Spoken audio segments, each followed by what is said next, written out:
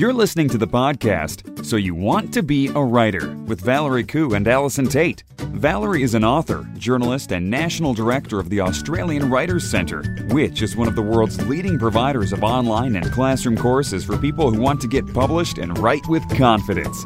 Allison Tate is a freelance writer, blogger, and author of the best-selling series The Mapmaker Chronicles. She has more than 20 years professional writing experience. Each week they explore the world of writing, publishing and blogging to bring you news and opportunities, advice on how to succeed in the world of writing, interviews with top writers and much more. With students enrolling from all over the world, you can find out more about the Australian Writers' Centre at writerscentre.com.au. Hello everyone and welcome to episode 95 of So You Want to Be a Writer. My name's Valerie Khoo and I'm here with Allison Tate. How are you, Al? Well, I'm a little bit riled up today, Val. Why is that? To be honest with you. I don't know. I'm just having one of those days. Was it something I said? Well, probably. It was probably in oldie English with a Latin accent. No, no, not really. No, I'm working. I'm working on a whole range of different things at the moment, and I'm just finding I don't have enough time. I've got myself into that mess where I've said yes, I can do that to way too many things, and here I am. Yeah. See, it happens to everyone. Very hard to say no. Yeah, very hard to say no. So now I will churn and churn and churn like a duck under the water while staying calm on top, and I will get it done, Valerie, because that's what I do. Like a duck. I now have an image of you. I know. You know how ducks are like they're smoothly sailing across the water and underneath their little legs are going round and round and round. Yeah, that's me. Oh, my God. Okay. Okay. So just imagine me now swimming across the pond. But you've said yes or you haven't said no to many writing projects. That's correct, yes. Right? Yes. That's correct. Many writing projects. So all good. I just have to be sensible and get them done. It's just that post-school holiday thing. I was like, yeah, sure, I could do that. I've got so much time now. Yeah. Without sort of remembering all the other things I was already doing. But anyway, it's good. It's a good problem to have as a freelance writer. So, I'm not complaining. I'm just a little bit duckish. It is a good problem to have. Exactly. Well, while you've been duckish, I think I've been deluded-ish. Oh. Yeah. So, I started a big writing project last week and for some reason, I got it into my head that I was going to try and accomplish a lot in a very short space of time. So I divided it up into chunks and I thought, I know this is going to be a stretch, but I'm going to pretend I'm Superwoman and I'm going to see if I can do these major chunks in one day. So in day one, I had this major chunk. And the thing is, I went hell for leather and it was a bit crazy. You should have seen me. Like my team probably thought had gone nuts because I did actually power through that first day. And there were a lot of fist pumps. There were a lot of, high fives to myself. And I probably, no doubt, people could hear you typing 3 suburbs away. Oh, yes. You would have been bashing on your keyboard. They could. To the point where I think I was getting RSI in my arm, in my wrist. And I was so excited that I actually achieved what I thought was going to be near impossible on that first day. And the 2 ensuing days, I was like, oh, my God, I've got no more energy. So I'm now behind. Oh. And I kind of deluded myself into thinking it was such a big sprint. I did so much writing. I now deserve to binge watch a new television series. Oh, Valerie. Really? I know. So I kind of got it a little bit wrong, I think. I think I'm a bit too extreme. I understand. My friend Louisa always says to me, everything in moderation, and I can't seem to cope with that concept. But we'll see. We'll see how this week pans out, whether I go for the big swings and on both ends of the spectrum or not. So in summary, both of us have attempted. You're also being a duck because both of us have attempted to do way too much all at once. And yes, I was being a duck, but I did manage to binge watch entire seasons as well. So yeah, I didn't do that anyway. Okay, so what have you got for us? Let's move on to the world of writing and publishing and blogging. Now, I understand you actually have a link for us about the number one problem with backstory. Is that correct? I do. Now, this was interesting. Now, I have to admit, they got me in with the headline of this because I thought, all right, I'm going to click on this because my assumption was that the number one problem with backstory is that people tend to dump it into the first chapter in a massive info dump, and it's not, it's a very dull way to start a book. And so I was thinking, la-da-da-da-da, had a read. Actually, no, this is not it. And I found that really interesting. So according to this particular blog post that I came across, which was on helpingwritersbecomeauthors.com, the number one problem with backstory is not where to put it, which is a big question that I often ask myself with backstory. And it was not how much or anything like that. The question you have to ask yourself is what? Why? Why is this your character's backstory? And what is the point of this backstory in the context of the overall novel? Which sounds like it's actually a kind of a light bulb thing for a lot of people. So things happen, and you've got your backstory, and your character's got a limp, and he's blind in one eye, and he's whatever, and he's got this secret ability to do magic or whatever. Why? What's the point of that? How is that going to come out in the story? Is that limp going to be useful at some point? Is the fact that he's blind in one eye going to have some telling problem on the story later on? Like the backstory of the character needs to be relevant to the story. Okay, it's pretty. If you're going to give your protagonist a tragic backstory, then make sure that tragic backstory has some repercussions and context within the actual story that you're trying to tell now. So it's not just window dressing. It's not just, isn't it sad, he's had a terrible life, but now look how amazing his life is, he's all happy. Right. Anyway, I thought that was a really interesting link, and it just goes to show you that sometimes the clickbait is worth clicking. Yes. Now, do you think that in terms of backstory, there's backstory that's told within the novel or the book or the story or whatever, but then there's backstory that isn't told, that is part of your understanding of the character, that's part of your understanding of why that character developed in the way that they did. They're two quite different things. Do you think that it's still important for the backstory, which isn't explicit in the book, to ask the why and all of that? I think so. I think it's, if your character doesn't like bananas, for example, like you, like somebody else I could mention, yes, who kind of heaves at the idea of banoffee pie. Is that going to have some? Does it matter? Is it going to come out in some kind of relevant way at some point? Like, I guess the point is that there's things about your character that they have to matter. There's got to be a point to most of what goes on. So the way I write, with the fact that I don't actually do the plotting and planning so much, I'm not someone who asks my character 20 questions and does all those things, tends to come out in the writing. So what I find is that I will have stuff in the backstory as I'm writing along that I then remove, but I'll only remove it from the actual story if it's shown somewhere and it actually makes sense in the story. Yes. So the whole banana thing, it will be shown somewhere and there has to be a point to it.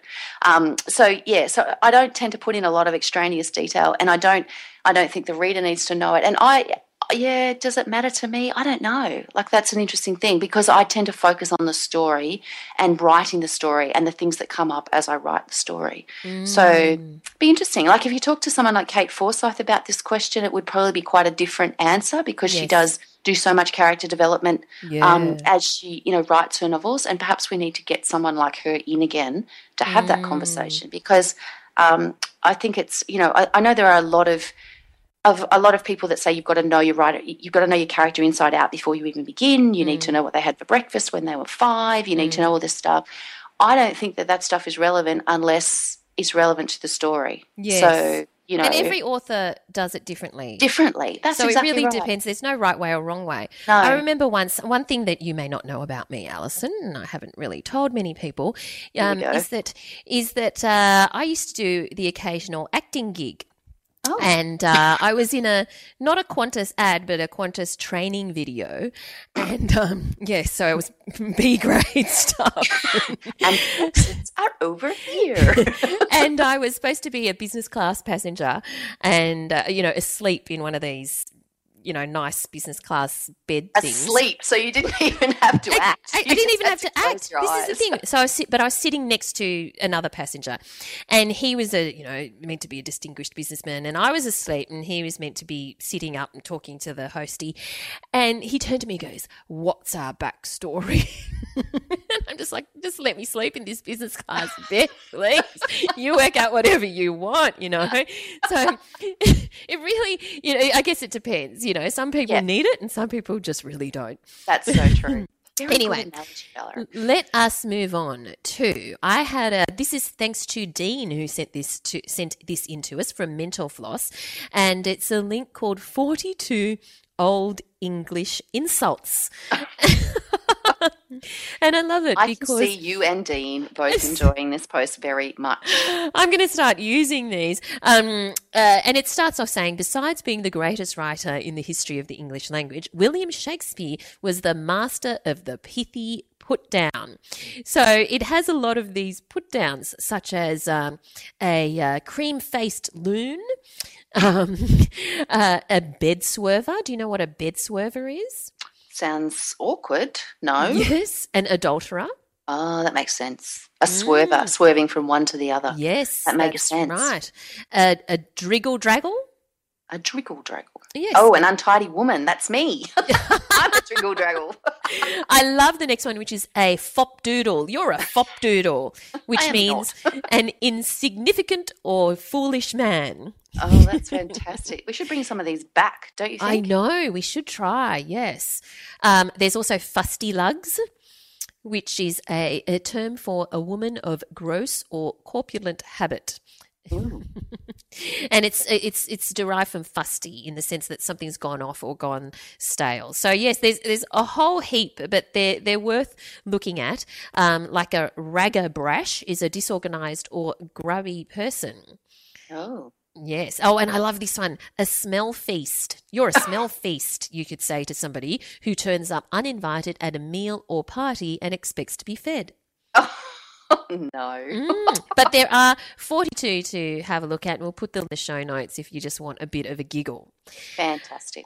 Well, let's move on to something that it's been around for a while, but I think it's a good one, and it's called 13 writing tips from Chuck Palahniuk. I can't pronounce his name. Me either. I can but never very pronounce clever. his name. Yes, he writes a lot for Writer's Digest, doesn't he? Very clever. This was on Lit Reactor. Yeah. And he's got 13 different writing tips, and they're well thought out, and some of them are just sort of obvious, but they are but they're worth talking about. And one of them, which I really like, is your audience is smarter than you imagine. Because sometimes we feel that we need to belabor a point, or we need to explain something, or explain it, maybe not explain it as in over-explain it, but explain it in a clever way. Well, sometimes maybe it doesn't need explaining at all, So, yeah, your audience is smarter than you think, I think. It's a good one to remember, because sometimes it's just plot points and backstories and that sort of thing. It's too much work goes. It's just too try hard. Have you seen Fight Club? Did you see the movie? Have you read the book? I have not. Yeah, I've read the book. It's quite interesting. He's a very it's very evocative, like the language, you feel like, even if you've never seen the movie, you feel like you're there, like you feel like you're amongst it, getting amongst it, I'm talking about Fight Club, and I know you're not supposed to, but even so. But no, I think that these points are great. I personally like number 11, get author book jacket photos taken now while you're young and get the negatives and copyright on those photos. I think that's quite clever. That's awesome. But you do see those ones, don't you? I was looking at my photos the other day thinking it might be time to date them, because they're probably a few years old now, and you don't want to be that author, do you, who's still got the 28-year-old photo and they're actually 76. No. I like number 10. I think this is a really, really important one. Write the book you want to read. I think that's a really good one. Yeah. But we'll put the link in the show notes so you can have a look at Chuck's tips. Let's move on to another link which you've got for us about author websites. Is that right? Well, yes, and I think that this is quite an interesting one. It's a very back to basics post, and it's called 10 Questions to Ask Yourself Before Launching Your Author Website.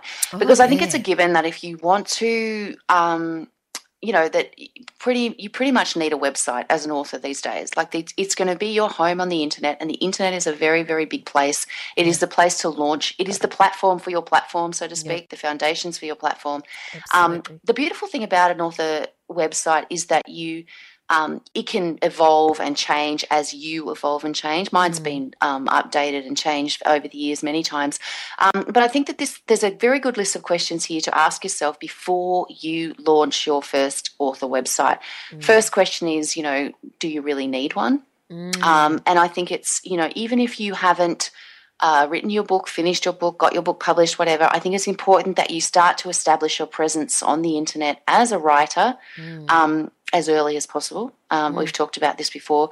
The other questions are things like, what do you want people to take away from your website? Like who is going to come to your website? What do you want them to what impression are you trying to give them? What do you want them to kind of know about you?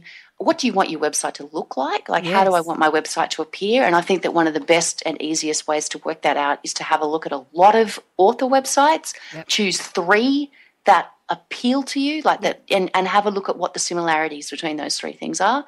Very good.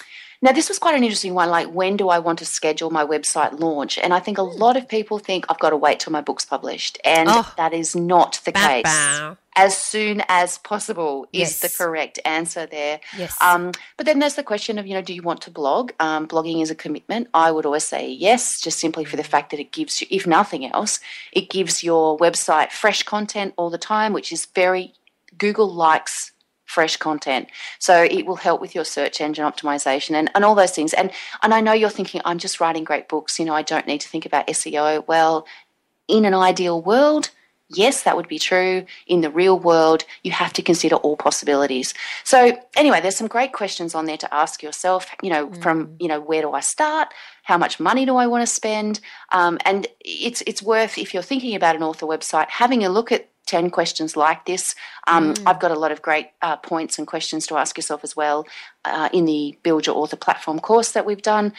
Just things that you need to think about and, try to work out, who you are as an author, what impression you want to give, who you want to visit your website, and all of those different things. So definitely worth having a look if you're in this, beginning stages of putting a website together. And one of the questions that I think is really important, I mean, they're all important, but one that I think is worth mentioning and singling out is, how do I want visitors to contact me? Because if you've got a fan or somebody who has read your book and they want to, they go to your website, chances are they want to tell you how much they love the book. So is there a way for them to email you or reach out to you on social media or whatever, and just tell you, it just makes them feel good that they've reached out for you, that it probably will make them feel even better if you respond to them. But I think that one of the things that confounds me is when some authors say, oh, I don't want to put my email address online, or I don't want, to display it or whatever, because I don't want to get a whole heap of spam or a lot of people knowing my personal email address. And that's fair enough. But seriously, email addresses are free. Just get another one that's purely for this reason. They're free. It just drives me crazy. You can get a Gmail account that's specific to your website, or you can also use a plugin on your site and have a contact form so that your actual email address is never shown. Right. It goes to your email address, but it goes through a contact form, and so it's a lot harder for spammers to actually get hold of you that way. So I mean, I do understand the spam thing, but I also think try not to make it difficult for people to find you if they want to. Oh yes, absolutely. And as you mentioned, your course, Build Your Author Platform, does cover a lot of the stuff, some of the stuff that we've mentioned here on how to get your author website up and running, the sorts of things that you need to feature on your author website, the things that you must feature on your author website. And it officially launches next week, which is the 15th of February. But if people sign up and download a course outline this week, they'll be able to get it at a special never to be repeated price. So if you want to have a look at that, it's writerscentre.com.au/platform, and you'll be taken straight to the page where you can download the course outline and get the offer. So that ties in neatly to our next discussion point, because one of the things that I think people find difficult when they're actually putting an author website together, like I say, oh, you should just find some great, examples and choose one that you like and blah, blah, blah. Well, in the course, I do actually point you in the direction of websites that, have a lot of food for thought, a lot of inspiration, a lot of things to think about. Yes. But you can also look at fantastic posts such as thewritelife.com, which is a website for writers, has put together its annual list, and we do love an annual list, of the best websites for writers, 100 best websites for writers. Now, a lot of these are craft-based, how to be a freelance blogger, beyond your blog, and all of these things can be useful if you're putting together a blog to go with your author website. But there are also straightforward author websites on there that are doing brilliantly well. Like Joanna Penn's website, The Creative Pen, is just an absolute bonanza of not only information about writing and self-publishing and all those things, but she runs two. One is JF Pen, which is her mystery, thriller, writer, author website, and then she has The Creative Pen, which is her, empire for self-publishers, for people who want to indie publish their work. But there's a lot, like so many great websites on here if you're looking for information about different aspects of writing and blogging, some author websites, a whole range of different things. So I would heartily recommend that you have a look at that list and just have a twirl through. We'll put the link in the show notes. It's at thewritelife.com, 100 best website. It's for writers, 2016. So definitely worth having a look. Awesome. Now, we're in the spirit of giving. We have a giveaway this week, and our giveaway this week is for The Waiting Room by Leah Kaminsky, and we have a copy of this book to give away. And all you need to do to win is to go to writerscentre.com.au/win, and you'll find out more.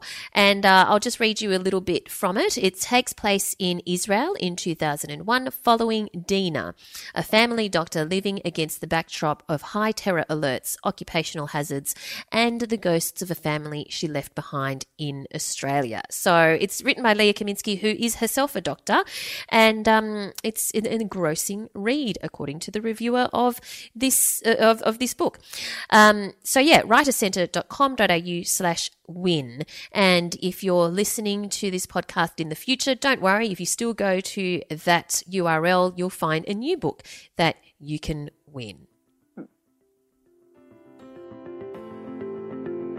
This podcast was brought to you by the Australian Writers Centre, a world leader in writing courses.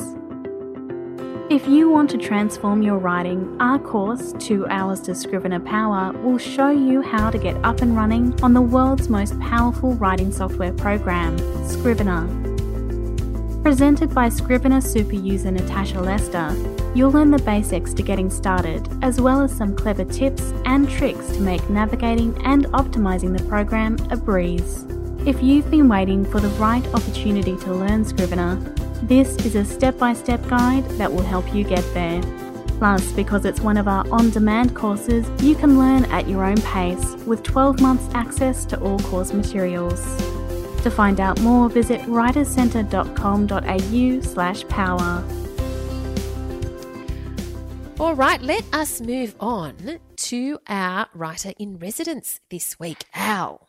Who have you got? Come on, Val. Share the information. Who have I got? I spoke to Tim Baker, and I thought that this was a really interesting journey as an author. Tim Baker, he lived in various places around the world, Rome, Madrid, New York, LA, before moving to Paris. He's Australian because he's from Sydney. But then he moved to Paris and started working for the consulate, as in the Australian consulate and the Australian embassy, and became involved in, murders and kidnaps and terrorism and disappearances, as you do. But then he always had this idea bubbling in his brain about a particular story that he wanted to write. And he decided, you know what, it's now or never. And then decided, okay, I'm going to give this writing thing a go. And he moved to the south of France with his wife and family, and where it was lower cost of living, so that he could focus on writing. And the result is his new book, Fever City, which is about an LA private investigator who's hired to find the kidnapped son of America's richest and most hated man. And so we decided to interview Tim as part of his blog tour, and we thought that was pretty interesting because he's doing something innovative in promoting his debut novel with this blog tour. So it's a very, very interesting conversation. Let's have a listen to Tim. Thanks for joining us today, Tim. Thanks for having me, Valerie. It's a pleasure to be on your show. Well, very excited about your debut novel, Fever City. For those readers who haven't had a chance to grab it yet because it's only just out, can you tell us what it's about? Of course. There's 3 central mysteries at the heart of this thriller. The first one is set in the 1960s and involves the kidnapping of the only child of the richest and most hated man in the United States. The second strand, the second mystery, involves a plot to assassinate President Kennedy. And the third mystery is in the present day, and I think it was very important to have a contemporary component for the book. And this is a mystery that's sort of more along the lines of a classic domestic noir. It's a son who's investigating the actions of his father half a century ago and trying to figure out if he might have been involved in the assassination of JFK. Wow. So there are many strands to this story, to this novel. How in the world did the idea, or rather the ideas for this book form? I mean, was there a light bulb moment? Was it something that was percolating for a period of time? Tell us. There were both of those, Valerie. The story began 20 years ago, around, or even more, and it was a classic kidnapping story, which was a component of a larger mystery concerning the activities of the federal government of the United States in the early 1950s. But as I started writing this novel, I realized that the kidnapping component was, for me, the main story. So I worked on it for a while, but I felt it was lacking something. I put it down. And then I won a prize that was given to me by the Producers Guild of America for a screenplay that I wrote in 2010. And I was invited to Los Angeles to accept the award. When I was in LA, I was really hit by the city. I never expected to like the city at all. Yeah. But in fact, I found that I loved it. There were memories for me, of course. I'm a Sydney-sider, so there's a lot of similarities with Sydney. I also spent a lot of time in Mexico City, and the Spanish component of LA was present as well. But there was something else as well. It was the proximity of nature, the mountains, the ocean, the way the light was in the afternoon, the shadows. And I felt this is noir capital of the world. I suddenly understood why my childhood had been spent reading classic noir novels by people like Raymond Chandler and James Ellroy set in LA. And that was my first light bulb moment. I changed the kidnapping to Los Angeles. Right. Immediately as I did that, I felt that the story had an extra layer of nuance that it didn't have before. But there was still something that was missing. I didn't know what it was. I worked on the book for about another year. I put it down. And then one morning, it was January 2011, I woke up at 4 o'clock in the morning with a voice in my head. I sprang out of bed, went to my computer, opened it, started typing. It was exactly as though someone were dictating a story to me. I didn't even really know what I was typing. I just followed the voice. It took about 4 hours. Then I went out, walked the dog, cleared my head, came back and looked at what I had written, and I realized that I had solved the key element that was missing for the kidnapping story, which was the introduction of a secondary plot. And the plot happened to coincide with the assassination, or the attempt to assassinate JFK. Once I had that component, I was off and running. So I started that day, 2011. I finished the novel in 2014. So it was another 3 years of heavy writing. Yeah. And then it went out for submission. It got an agent. My agent worked with me. We reduced the text by about 20%. And then it went out to auction, and it was preempted by Faber and Faber less than 3 days later. Wow. So that second strand, or that moment where you jumped out of bed at 4 a.m., that had been percolating for years and years and years. Yes, I knew that I always wanted to write about the JFK assassination for 2 reasons. The first reason was a very personal one. It's the earliest memory that I have in my life. I remember the event very clearly, and it's unlike, say, a birthday or Christmas. It's an event where you can specifically say that was 1963. It was so in a way, it was the beginning of the personal narrative of my life, of my memories. It's that my memories went earlier than that, but I could never tell you exactly what was happening, what day it was, what the event was. They were just sort of impressions. Yeah. That day was the beginning of the history of my memories. And I remember very well how upset my parents and my grandparents were.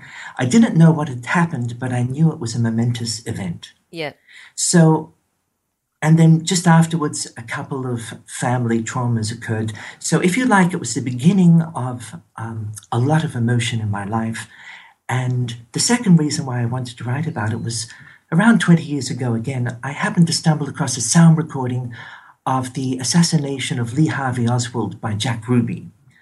And it was such a vivid picture. It was amazing, especially you could hear the scuffles around just after Ruby shot Oswald. You could hear the scuffles of the police. But one thing that struck me was I could hear car horns. A first car horn sounded when Oswald came out, and the second car horn sounded just before he was shot. And I asked myself, could that have been a signal? Mm. And that led me to explore the mad and crazy world of JFK conspiracy. Mm. So ever since then, I have been wanting to write about it, but I just didn't have a story to put my ideas on until that dream. Wow. So it's your debut novel, and can you just give us a really brief potted history of your life really up until this point? What were you doing prior to writing this novel? And you mentioned that you grew up in Sydney. What kind of happened in between then and now? Okay, right. Well, I was very sick as a child. I spent a lot of time in hospitals and emergency rooms. And back then there was nothing to do. There was TV was very basic. There was no computers, no Facebook, nothing like that. So I just thought a lot, and when I was well enough, I read. And so ever since my early childhood, I've been fascinated by books and by stories. I started writing seriously in my late teens, and in my early 20s, I started putting stories together with the eye of getting a collection out. Mm. And when I was 29, I sent a collection of stories out to 3 publishers. And one of them, William Collins, was just launching an Australian imprint called Imprint. Mm-hmm. And they picked up the book in 11 days. So I got a phone call. I went into the publisher's office. I read the reader's report. I read the contract. I signed. And I thought, that was easy. Mm-hmm. So then I started writing a second collection of short stories. And all of a sudden, I realized that the stories I was writing were not classic short stories. There was much more to them. They were novels. And that's when I started turning towards the longer form of the novel. Mm. And I started writing one novel, and then I would turn to the second story in my collection, my second collection, and I started turning that into a novel. And before you know it, I had 9 different novels going at the same time. Oh, my goodness. So that continued for 15 years. Wow. During that time, my wife she became a stagiaire, which is like a trainee or an intern at a famous cooking school in Paris. So we moved to Paris. And then she fell pregnant.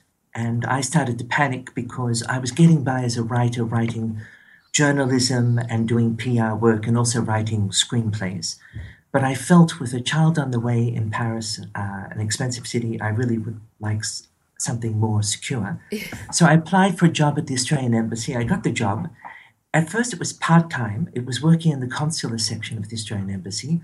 But I must have been good at it because I kept on getting promoted. And after a couple of years, I was running the consular section as the consular manager. Mm. And I was manager for 5 years.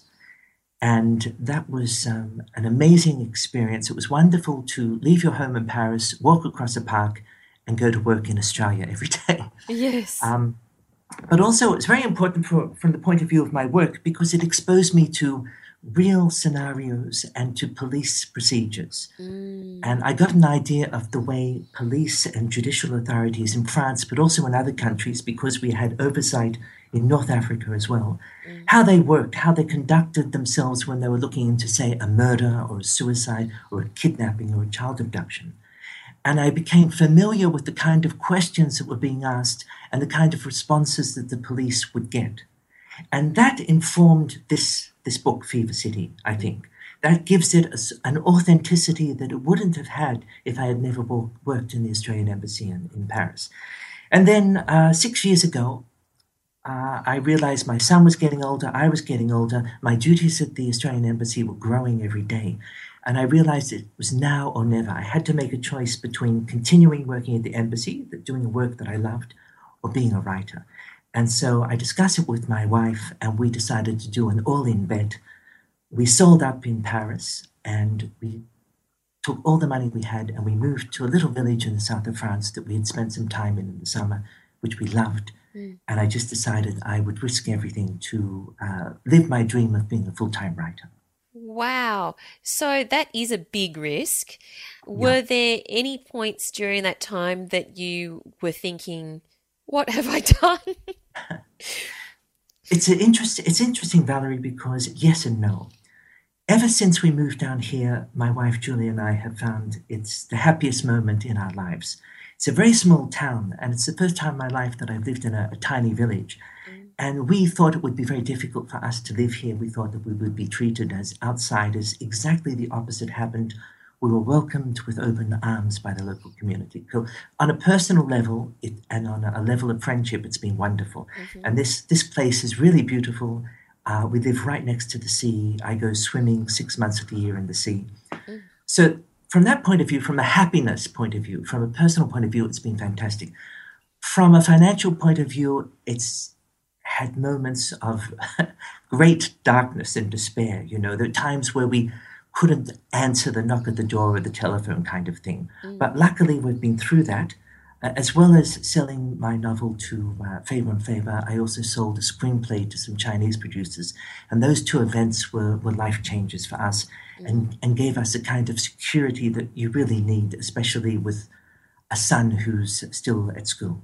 Yes. What kept you going during the dark moments? Well, I think it was the support of the people that we've met down here and my love for the work. I think that's the most important thing. You have to hold on to the things that really count in your life. And the other thing, it's so hard to do when people say, oh, you have to live life one day at a time. That's what kept us going. If you focus on the now and you don't focus on the bills that have to be paid at the end of the month, you can get through these dark moments. But it is difficult. It's a lot harder than it seems to live every day, to live in the now. That's what we attempted to do, and that's what got us through it. So when you were writing the bulk of the novel between 2011 to 2014, I think you mentioned, was that there in the south of France? In your village? It was. So when you were doing that, were you writing full time and on your novel? And if so, did you have a target, like either a word count target or a time frame target or something like that? Yes. I don't work on a word count target. I know a lot of people do, and I can see the advantages to it. But for me, the most important thing to do is to get into a rhythm where you're away, where you're writing. And so what would happen is I would arrive at a point where I started to write, and then I just wouldn't stop. And it literally would be morning, noon, and night. I just keep on writing, all the way through to a draft. And the next day, I would pick up the writing from maybe a chapter before, or a few pages before. I'd read through that chapter, do some editing if I thought it needed it, and then I would get on and keep on writing. And then after a draft was finished, normally I would have a rest, a break of maybe say, 7 or 10 days. And during that time, I just think about what I had written and try to identify the problems in the draft, the things that I could sharpen up, and the way to make it better, to improve the writing. And then I would go back in again. But at this, I also would have a pause and go on to another novel as well. So with Fever City, I would go through a complete draft maybe twice. Then I would put it aside. I'd work on another piece. I'd go through a complete draft of that, put it aside, and then I would go back to Fever City or go back to another novel. So during this period, I was writing 3 novels at the same time. And I also wrote about 6 screenplays during this time as well. Right. And but Fever City was the focus. Why did you want to write the 2 other novels? Why didn't you want to concentrate just on, say, Fever City? I think it's because the way I write is I need a degree of away time, of downtime from a book. And I think that if I don't have that, I might get caught up in a false conception of what I'm writing.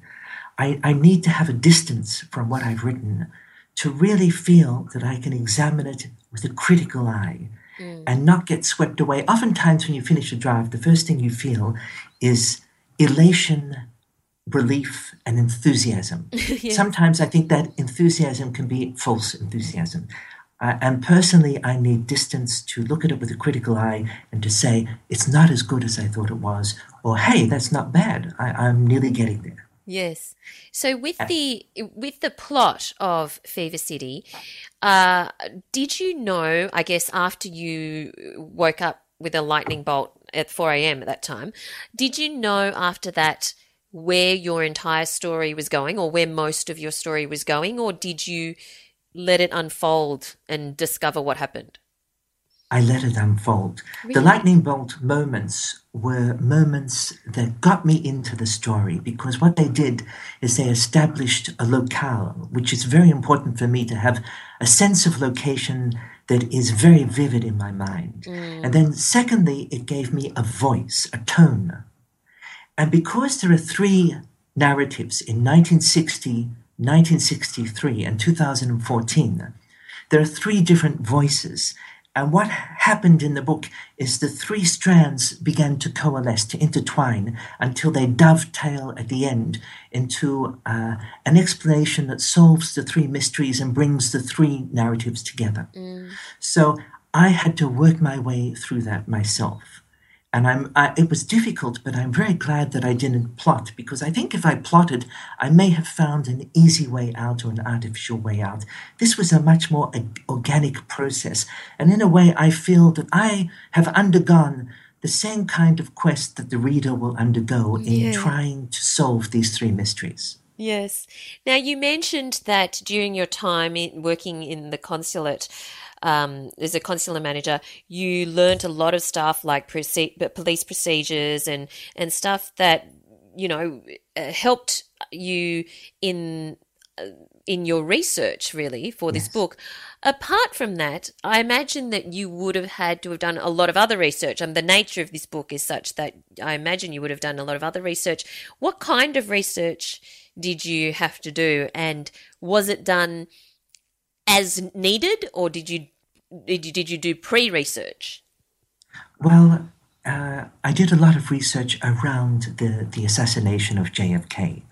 But because I started 20 years ago, I had already a very good grasp of the major theories and the major conspiracy theories and the history around it. And I also knew the main characters, the historical players in the story.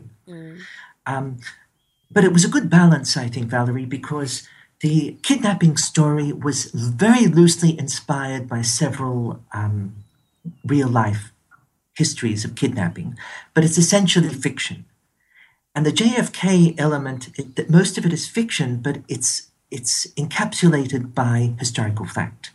And I liked the balance between the 2, and my goal was to try to bestow as much of this historical feel on the kidnapping as already existed around the JFK killing. Wow. And so you mentioned that you have these 2 other novels. Is that what's next for you? Are you working on one of those, or are you working on your 4th novel?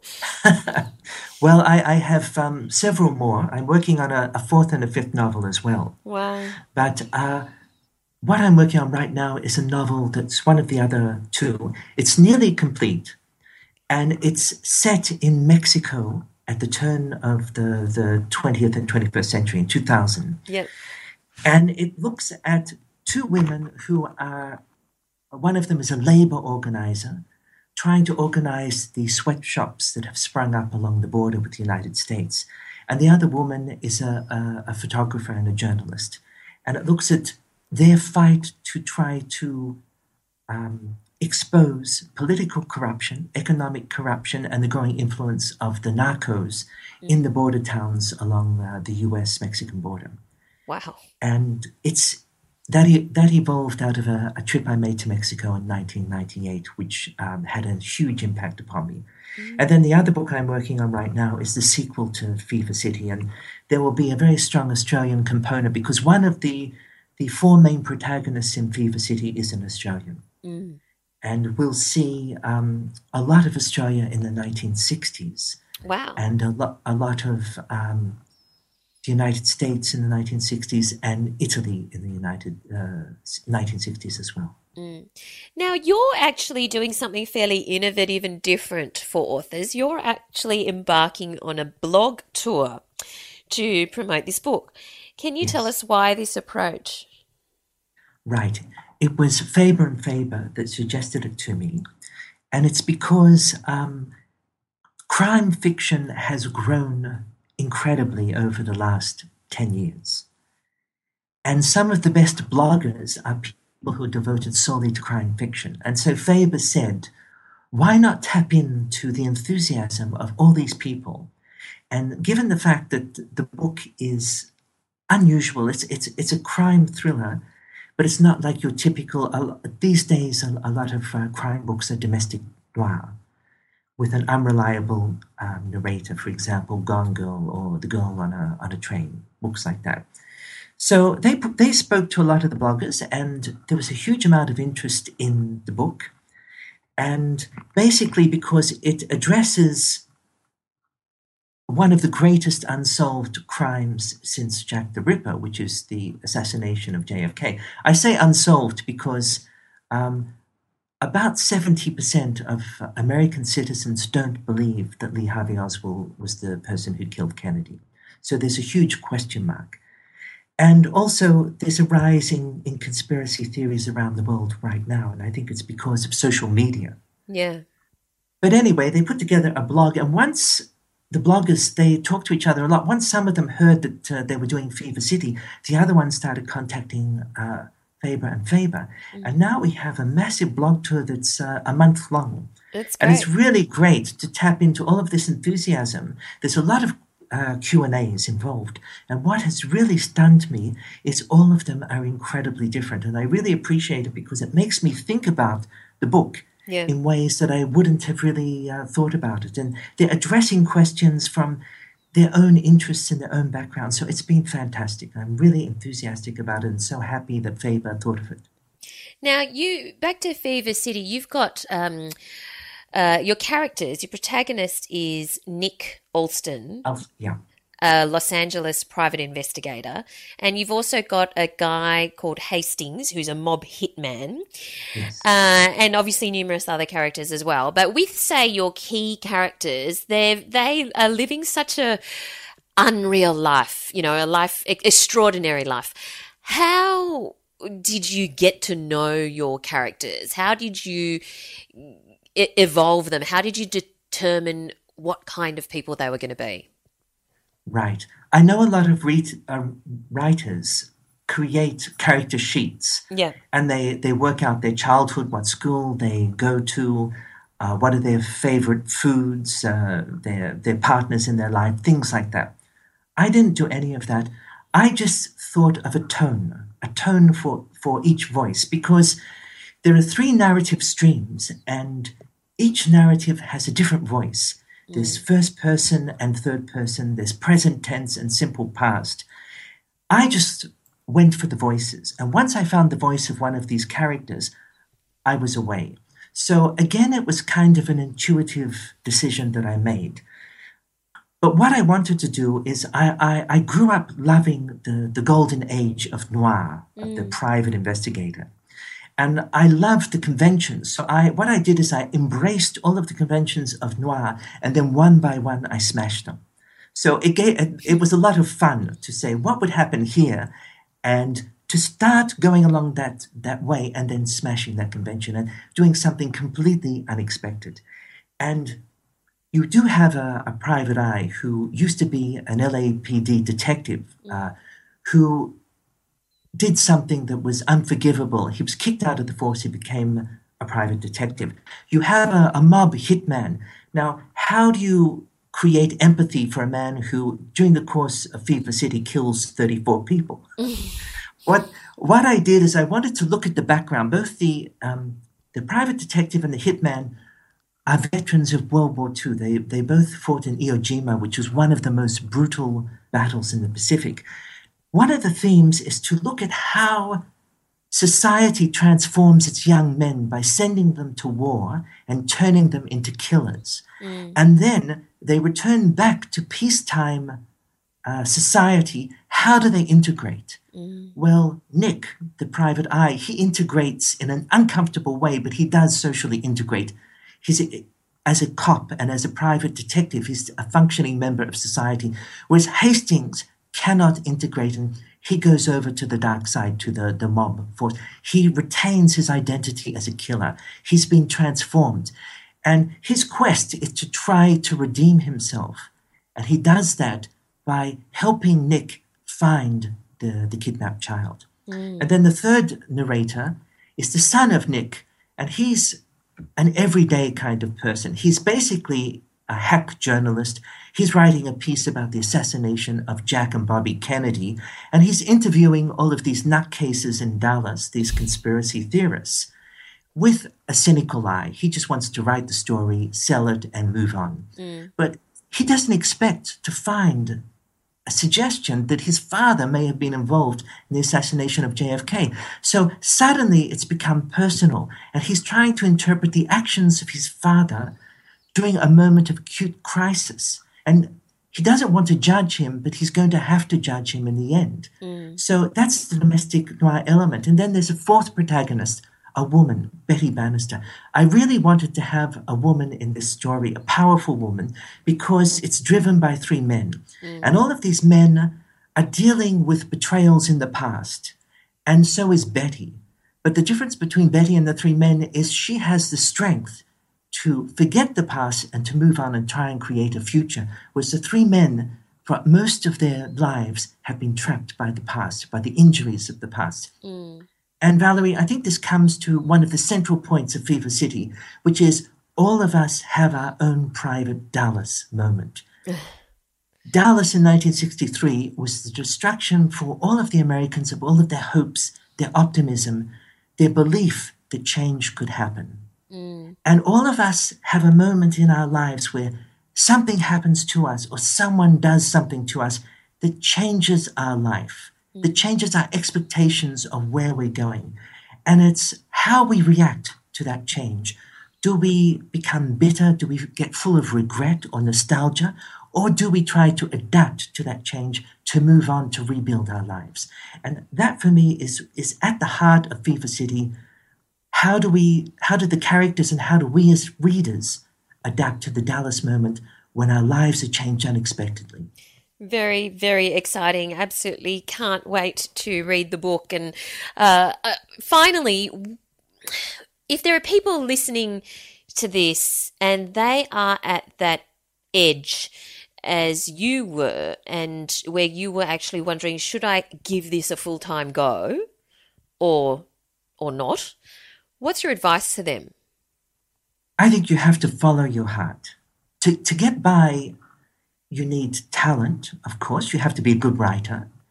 You need tenacity because you're going to find a lot of rejection, especially when you're looking for a literary agent. It's all about rejection and dealing with the process of rejection. So you have to have the courage and the determination not to give up. But most of all, you need luck. You just have to have that moment when the manuscript falls into the right hands, whether it's an agent or an editor. So I think if you have belief in yourself, go for it. You know, you just have to, if you think you can go through a period dealing with rejection, dealing with setbacks, if you have that tenacity, and if it means something to you, then I think do it. Wonderful.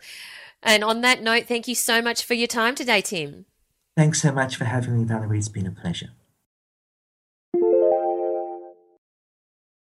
So there you go, Tim Baker. And wouldn't you just love that luxury, Al, to be able to commit to writing full time and just focus solely on your piece of work? Amazing, right? What a great situation to be in. Well, yes, but as we've talked about before, I always work on the theory that the more time you have, the more time it takes. Well, yes. So, yeah, I don't know. I would I think I would quite enjoy the luxury, especially after all these years of writing 80,000 things at the same time. But I do wonder how I would cope. What do you mean cope? Well, I just think, like, if all I had to do was the one thing and I had, 6 months to do it, yeah, would I just do that thing where I would watch Netflix for 5 months and then do it in a month anyway? Like, I just don't know. Put it this way, I'd like to find out. I'd like to chat. Yeah. I'd like the luxury of finding out. So we'll see what we can do. Awesome. All right. Let's move on to our working writer's tip for this week. What have you got? Well, interestingly, so last week I was having a moment, as I do, and I was sitting there trying to come up with a blog post, and everything that I sort of thought about seemed to be insanely dull. So I did what I always do in these circumstances, which is I took myself off to social media and said, has anyone got a question that they want answered? Because I need a blog post. And fortunately for me, my fabulous community always has lots of questions. Like one of them was, which horse will win the Golden Slipper this year? Oh, which, okay. I didn't really sort of get involved in that too much, but I did get a lot of questions, and I thought that given I have so many, I wrote a blog post in which I answered 3 of them, and we'll put the link to that in the show notes. It's called Ask the Writer, Your Questions Answered, and I did answer 3 of them in that. But as I said to them, I'm going to need to do the rest of them over other blog posts and other mediums. Yes. And here we are, we are. So I thought you and I could answer this one together. And this one is from Jodie Gibson, who I would just like to point out ended up on a top 50 writers blog list herself in the last week or so. I think it was the Positive Writers top 50. She writes Jodie. a blog, JF Gibson. Very well done, Jodie. So excited. But anyway, Jodie's question is, how to motivate oneself to edit and rewrite. I have no problem writing, as you see your word count increase each day, but editing and rewriting seems such a mammoth, thankless task to motivate myself to tackle. Yes. How do you do that? So we're going to start with you, Valerie. How do you motivate yourself to edit and rewrite when you need to do that? Yeah. Food works really well for me. Yeah. Or how I motivate myself for many things, not just editing and rewriting, but, I break it down into something that's doable, and I motivate myself with food. Sometimes I've tried motivating myself with other things like, I'll go get a massage, but then I know how to rort the system with that, because I go, okay, I actually have to have the massage now at 1:00 because they won't fit me in at the end of the day, or they'll be closed at the end of the day by the time I finish editing and rewriting. Whereas, with food, you can just leave it in the fridge and you are not allowed to have it until you finish the edit or rewrite. Or I will pick a food that I have to go and get. So I'm not allowed to go and get in the car to get the banoffee pie or whatever, unless I have finished my task. So for me, food works. Sometimes it's not always like junk food or anything like that. I mean, admittedly, banoffee pie is not the most healthy thing in the world, but sometimes it's just going to a cafe to have a salad or whatever, but it might be my favorite cafe. So food is somewhat of a motivator for me. I've also tried to trick myself in the past, and This is true. I'm hoping that our listeners are actually hearing my astounded silence here. I saw someone tweet you the other day suggesting that you add "will work for pie" to your author bio, and I think that is actually correct. Well, you need to do what motivates you, right? And at the moment, that's what motivated me, because there was a period where I was editing. So this is true. I was doing editing and rewriting, and I would tell myself, okay, if I edit and rewrite this 3,000 words, whatever my word count was that I thought was, a nice, neat word count to edit and rewrite, I'll reward myself by doing 20 push-ups. Right, okay. And at the time, that was a motivator because I was attempting to be fit or something. Clearly, I've some crazy thing. Right. So you just need to do whatever it is that's actually going to make you do it, whether that's food or whether that's, exercise or seeing a movie or binge watching on a television show or buying a scarf. Whatever's going to, make you do it. I'm a big believer in rewards. How about you? Okay. No, that's not Not rewards? You don't do rewards?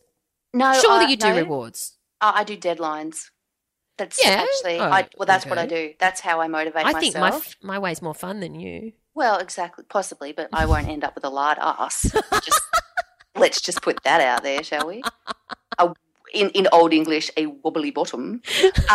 No, so what I do is I put myself in the position where I have someone waiting for it. Oh, yeah. Okay. Anyone will do. So if it's anyone will do. So at the moment, for example, I am working on that new manuscript that we've been talking about, which is I've nearly finished writing, but I need to edit and rework it relatively quickly. So I have spoken to a 10-year-old girl that I know who is a very avid reader, and I have said to her, will you read this for me as a beta reader? And I will get it to you by the X, date of February. Yes. Now, I don't want to disappoint a 10-year-old who is very avidly, she's so excited to be, the first reader of this thing that I've done, that there's no way I'll disappoint her. So I've got to finish it, and then I've got to edit, rework it by the date that I've given her. In other circumstances, I just make sure that someone's waiting for it, so I've got to get it done. So whether I will book it, if I've decided that it's at the point where it's time to get it professionally edited or have the structural edit done, I will, because, I do a couple of drafts before I do that. So I will book it in on a date. Yeah. And I know that I have to get the current draft edit done by that date. I deadlines. It's kind of, I guess because of the magazine background and all of those sorts of things, I work to deadlines. I don't work for food. Oh, no, I will just clarify that and say that I only get the food if I achieve it by a certain deadline. So I give myself a deadline and the number of words or whatever, and I have to meet it by that deadline, or I don't get the food. So it's food. Yeah. So you break yours down into chunks. I just basically look at getting I'm working around the 55,000 word mark. I just aim to get the whole thing done by a certain date. Oh, that's a whole degustation menu for me. I mean, that's really that's not snacking endlessly with that sort of thing. But yeah, I think it's the motivation for me is that not the knowledge that someone else is waiting for it. Yes. That I don't want to let down. So it's that. Yeah. That's a so good one. I guess what we're trying to say, Jodie, is that you've just got to find that thing that will work for you. And it's a habit. You've obviously got yourself into a writing habit, which is sensational, and the editing habit is exactly the same thing. It's at the same time. You do it at the same time every day. You set yourself a page count. If that's if you're working with fiction, I'm going to do 20 pages by whatever time, et cetera, et cetera. And it's the habit. It's again, you show up every day like Pavlov's dog, ready to go when the bell rings.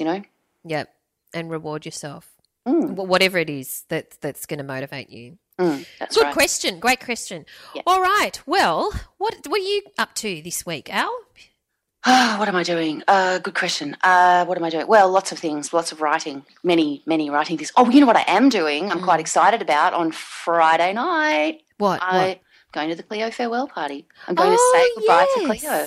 I'm going to check. I'm going to see all my all my friends from the, Clio days working together. I'm really, really, I'm desperately sad that the magazine's closed. Yes. But I'm very much looking forward to it. I'm still deciding. I'm in an R-ing whether I'll make the trek in, but yeah, that should be fun for you these days, isn't it? It is a bit of a trek. But anyway, where do we find you on social media? You will find me, you'll find me on my website, AlisonTate.com. And if you have a question that you would like me to answer, find that post, ask the writer, and pop it in the comments, and I will do my best, or Valerie and I will do our best to get to it at some point. Mm-hmm. So you'll find me at AlisonTate.com. You will also find me on Twitter at AlTate, ALTAIT, and you'll find me on Facebook at Alison Tate Writer. And you, Valerie? You'll find me at Valerie Khoo, that's KHOO, on Instagram and Twitter and all manner of social media platforms. So we look forward to connecting with you and also chatting to you next week. So until then, thanks so much for listening. Bye. Thanks for listening to So You Want to Be a Writer. You'll find the show notes at writerscentre.com.au/podcast or sign up for our awesome and often hilarious weekly newsletter at writerscentre.com.au/news, where you'll find writing resources, giveaways, competitions, and much more.